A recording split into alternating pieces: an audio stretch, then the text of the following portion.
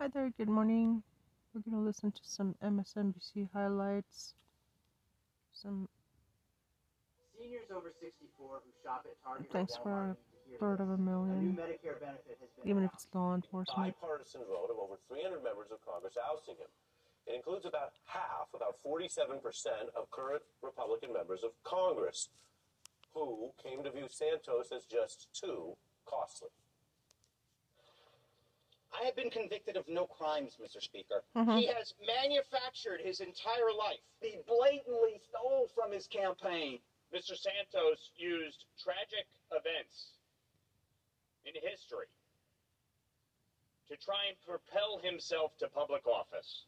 He can defend himself in a court of law, but for the purposes of this body, he's got to go. Gotta go, and he went. Today's vote also narrows these House Republicans' slim majority. They can now only lose 3 votes from their Republican caucus, and the nation saw how that kind of very narrow margin can strengthen the hand of hardline defectors. That's what helped Matt Gaetz. There were so few votes to be lost that he could get a couple of people and hold leverage over the speaker, or as we all remember, change the speaker. And that is also one of the raw pieces of political math that formed the reason why Republicans were holding back on this move they finally made today. But George Santos's lies and misconduct and now alleged crimes snowballed into something that the Republican Party clearly wanted to publicly break away from before this coming election next November. That's when Santos was, of course, already slated to leave Congress anyway. Santos confessed he had never worked directly for Goldman Sachs and Citigroup. What was going on inside you? Look, Greg, here's the deal. I would have never gotten the nomination from the Nassau County GOP if I had not concluded college. A Republican congressman is now accused of scamming a disabled veteran who was trying to raise money for his dying dog's cancer treatment. Saying on his campaign website that his mother was Jewish and his grandparents escaped the Nazis during World War II. I never claimed to be Jewish, Santos said. I said I was Jew-ish. In a tweet last year, Santos said 9/11 claimed my mother's life. Immigration records obtained by NBC News show that Santos's mother was not even in the U.S. when 9/11 happened. I've been a terrible liar on those subjects. This wasn't about tricking anybody. It is a lot. And the House Ethics Committee report added details and evidence. It gave other members of Congress the argument that at least some fair and full process was used here. And that would be a contrast to the first attempt to expel Santos, which we should remind you tonight as we follow this news. The first attempt failed. That came before the Ethics Committee finished its work. Now, even if you put George Santos and everything you just heard to refresh your memory, put that to the side for a moment. Let's be clear. There can be hard governing questions about how Congress chooses to override the voters' will to completely boot members. A fair factual process matters, and history has not always redeemed some of Congress's approach here, like how the House actually targeted the first ever black committee chair, Adam Clayton Powell, in a related legislative plot to exclude, that was the word they used, rather than expel that member. So, if you want to look that up or remember it, I'll tell you tonight, the Supreme Court ultimately reversed that move 7-1. And the lesson is not, I don't think, that Congress can never have a standard for booting members, but that there must be facts, due process, and a pretty high bar. And turn that back to Santos, the now former congressman, is actually the first member expelled in 2 decades, and the first whose conduct was deemed by his colleagues so extreme that he was expelled without either a criminal conviction or literally taking up arms against the U.S. Here's how the New York Times reports that tonight. This move today consigns Santos to a genuine place in history, the first person to be expelled from the House without first being convicted of a federal crime for supporting the Confederacy. 3 House members who have been expelled before Santos were, for example, slave-owning Confederacy supporters at a time where that was no longer deemed acceptable in the United States Congress. Now, for his part, I should take care to also mention that Mr. Santos is still legally presumed innocent on the criminal cases. He faces 23 felony counts related to fraud and misconduct, He proclaims his innocence, and there will be a trial. It's scheduled for next year. So, breathe in, breathe out. That is the news, a little bit of the history, and that already is a lot. Today, Congress did draw a line, and it did so with many people in both parties standing up to these lies in government. So that's a major and unusual storyline. But I want to tell you tonight, and I want to take a little more time to walk through this because it matters, there's actually more here than just that. If tonight marks a stand against government lies and the damage they can do, most of the House Republicans taking this rare, strong measure against these lies also are failing to bring that standard to the big lie, to the way Donald Trump abused power to deceive millions about his election loss, a lie that fed an insurrection. And I want to be very clear about this. This is not some freewheeling, broad effort to tie these things together. We are talking about lies in government and whether there's accountability and what Republicans say they did today and what they're actually doing. And as a matter of news standards, we do not need to say Trump's lie allegedly fed the insurrection. We can report for you it is a fact that it did so. It is a fact that Trump lost the election. It is a fact that his lies and his demand that his fans come to Washington to act on those lies fed the crowd, populated the crowd, which then stormed the Capitol and committed what is now legally a convicted sedition that day. That's a reality and a legal fact. Now, whether Donald Trump himself, as a defendant, is ultimately convicted is a separate and open question.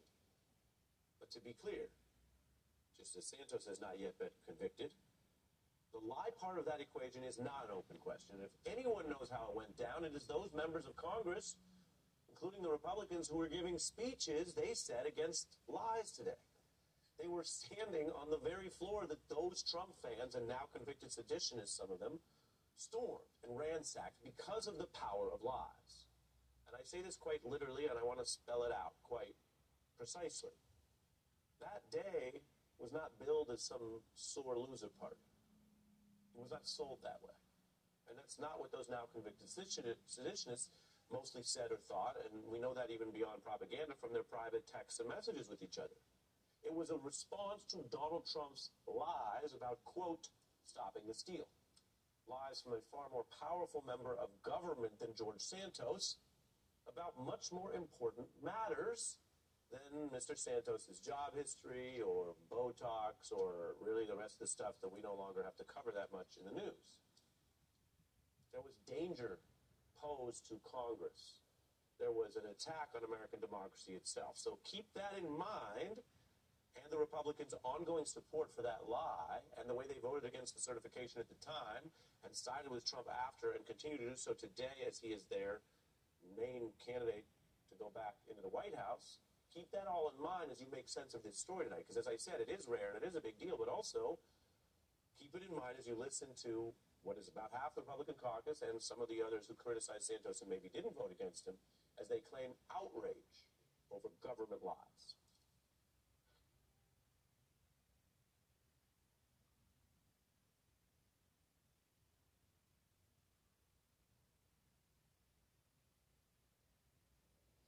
Is that it?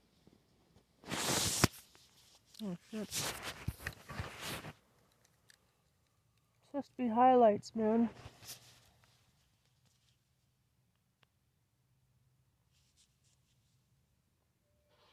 He defrauded the voters of his district. His life was made up, and it was a lie. I think the right decision was reached today. That this is by far the worst corruption that we've seen where an individual member has not chosen to resign. George Santos should have resigned, and actually any other person in his situation likely would have. Any other person should resign. Well, forget resign. How about unapologetically run for the highest office in the land while vowing pardons and sweetheart deals for people now convicted of sedition against the United States government? It doesn't take a lot of mental work here to sub out Santos, a relatively obscure, new, now former congressman, and the person they are actually trying to put in charge of the country and your life and your vote and maybe the future of our democracy. Defendant Trump faces criminal evidence on more serious charges than Santos. That's a fact. As for the examples here with the Republicans, take And Congressman 91 Max Miller. charges. who as a staffer helped plan the January 6th rally, who backed Trump post-coup, and then wants to tell his district, perhaps people concerned about this going into the election, that he stands against lies and fraud if they're by George Santos. I myself have been a victim of George Santos and as well as other members of Congress in terms of defrauding through public donations. I'm running for Congress to stand up for what is right for the people of Northeast Ohio. They have made their values clear at the ballot box. Their congressman betrayed them anyway. I'm Max Miller, and I will never betray our voters. That's why President Trump endorsed me. I refuse to let him down. Or take two more examples. These are Republicans who took the rare step to oust Santos, they said again, over the lies and fraud, while actively backing Donald Trump's lies, which fed the attack on their very workplace and safety, among other things, on Jan 6. Talked to one of the Capitol Police. They told me a lot of people were just milling around.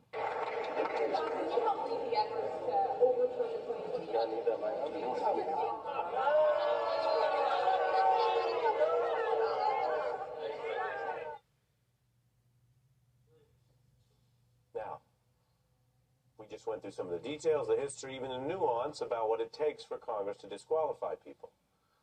But this is more than just a story about the now former Congressman George Santos or whatever happens to him. Because it got so bad, politically, publicly, and otherwise, that even this Republican MAGA party had to come in and say, we stand against these lies. And they're, I guess, hoping that nobody will look around at the other obvious cloud of the big lie hanging over all of this. And we live in a time where we're told maybe nothing matters and nobody's paying attention and everyone's fatigued, but if that were true, they wouldn't have to do this. They would just move on and roll into the next year. They wanted to get this done. They didn't want to just let him go off quietly. He said he wasn't running against anyway. And that's a reminder that actually the facts matter, that reporting and public pressure and information matters, that there's some quantum of voters that these Republicans care about. Again, these are Republicans, 47% of them that did this anti-lie vote today. And yet they are now stuck going into an election year with their big lie candidate. So I put it a lot of different ways with some nuance, but to end it as simply as possible, it is a tough day for a lot of MAGA Republicans because their position literally boils down to small lie, bad. Big lie, good. There is a lot going on, but the DA in Georgia has been on a roll, a 4-0 record in converting defendants into convicts in that Trump RICO case. Well, today, we got some dramatic arguments there because Trump's lawyers were actually appearing in this packed courtroom for the first time. And they are trying to make their defense as they watch others turn and flip on Trump. They argue that because he was talking and using free speech, in their view, when he claimed there was voter fraud and tried to overturn the election, that somehow he should not be subject to the RICO laws of the state of Georgia. So what you're seeing here is new. These are Trump's lawyers in the Georgia RICO courtroom for the first time. And they want the whole thing thrown out. Indeed, they argue, and they have every right to make their defenses, that this is now not a RICO case, but more like, quote, election interference. Can you imagine the notion of the Republican nominee for president not being able to campaign for the presidency because he is in some form or fashion in a courtroom defending himself? That would be the most effective election interference for history in the United States. That's the argument. Trump's lawyer basically saying that what Donald Trump has argued, that this is somehow a persecution or a political process, that should mean he's not subject to election laws. In this case, the election racketeering conspiracy that he's accused of, that he shouldn't even have to defend himself in court. The prosecution pushed back. This trial does not constitute election interference.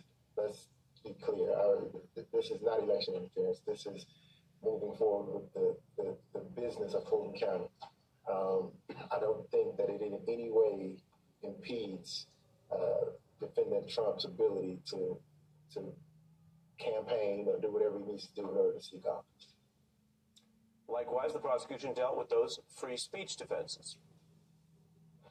You know, we heard from the other side these grand statements about this is a prosecution of political speech, this is a prosecution of expression, this is a prosecution of association, petition, etc. That is not true.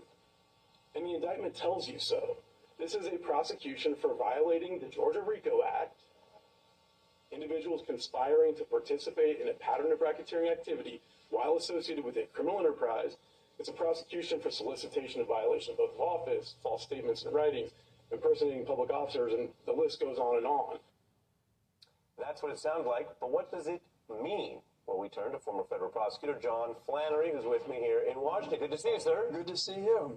At times it sounds dry, and that's what these kind of pretrial hearings can be. Right. And yet they're talking about very big stuff, including whether or not there will be a RICO case against Trump. What stood out to you about what we just heard? Well, what stood out is that if you don't have a standard by which to compare what they're saying, then you don't understand what they're doing to us, which is there is few of us, if it were stated this way, even by the prosecution, that, I'm sorry, but, inciting a riot, that's not petitioning your government.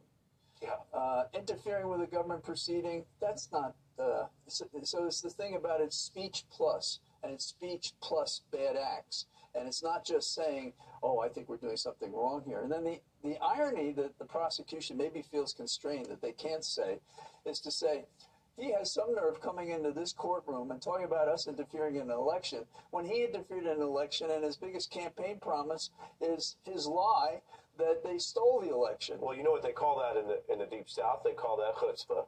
Chutzpah, yes, Yeah, I know. That's what it's called. But I want to build more often in Manhattan than I hear it in the Deep South. I want to build on that because we also excerpted another part of this I want to play right now for the first time today. Sure. This all went down today where, as you refer to it, the Trump lawyers say, oh, it's unprecedented. And guess what? It is true that some of this is unprecedented. The question is, which way does that cut? Here was the prosecutor punching back on that point. Okay. I like it. It's mine. The prices blow my mind. I feel so rich. I feel like a billionaire. I'm shopping like a billionaire. I'm shopping like a billionaire. And we heard from the other side that this is the first time a prosecution of this type has been brought, that it's unprecedented, and that may be true, but this is the first time someone a criminal enterprise has gotten together and tried to overturn the results of an election. So I don't think that's a particularly persuasive argument. What is the prosecutor trying to get the judge to see there? Because the judge is supposed to be fair, not pick sides. Right. The judge hears, oh, this is really unprecedented. True. And then the prosecutor is trying to do what? Well, I think he shaves points. In other words, that was strong. That was stronger than the earlier clip that we saw. But the strength that he's missing is to say, it's unprecedented because there has been no one in the history of America that would do such crimes against the government, betray their oath of office, and think that an autocracy should replace a democracy. I think you can say those things. And also, since Trump and his minions are abusing the system, I think that you could say in that context that this is unprecedented, and therefore we have a burden to deal with it, and we have to deal with it in the courtroom and out of it, because these frivolous arguments they make today, they're not for you, Your Honor. They're for the team outside. This is one campaign. They're prepared to accept a conviction. I think they should say things like that. It's truth. They're prepared to accept a conviction because this is part of their campaign, to make you the enemy of the Trump campaign and everybody else who's on the court or a witness or a clerk to a judge in New York. The other thing here is the calendar that hangs over all of this. Yes. We're talking going into the holidays. Right. Mid-January, you have the presidential primaries. Right. We have the prospect of a candidate here who could be convicted and run. He also could ultimately beat the cases. We don't prejudge that. Yes. I thought that the Trump lawyers made a valid legal point in saying that if Donald Trump, whatever happens, were to become president again, which is possible, as you know, John, then this state case, unlike perhaps some other ones, probably would have to sit in the back because we do have a supremacy clause in the Constitution. I don't know if you have a roundabout way to punch back, but this is Mr. Sato, the Trump lawyer, and he basically says, look, we don't live in a country where 50 states can constantly try or jail the sitting president were he to become that again. Take a listen. Okay. If your client does win election in 2024, could he even be tried in 2025? The answer to that is, I believe that the supremacy clause and its duty to the President of the United States that this trial would not take place at all until after he left his term of office. He put it, I know, I see you're geared up. He put it precisely. He didn't say no trial ever. Right. He said what we were told when the last time this came up when Donald Trump was president, which is a state case would have to wait till he leaves office, no? No. And I know you're just stating their position. It's not something you necessarily believe, because I can't believe that you would believe that. I'm sorry, I'm just teasing you. No, I know, but because the reason is this. You may remember Vice President Agnew. He was prosecuted while he was the vice president. He entered a plea of guilty and resigned from office. I hate to lawyer you, but in a federal case. Well, but the point is the same. The same in this sense. He was prosecuted while in office.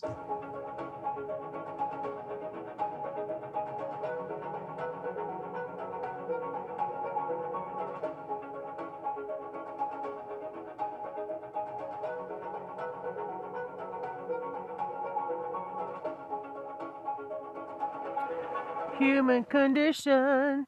An official message from Medicare. Let's give her a minute before we start.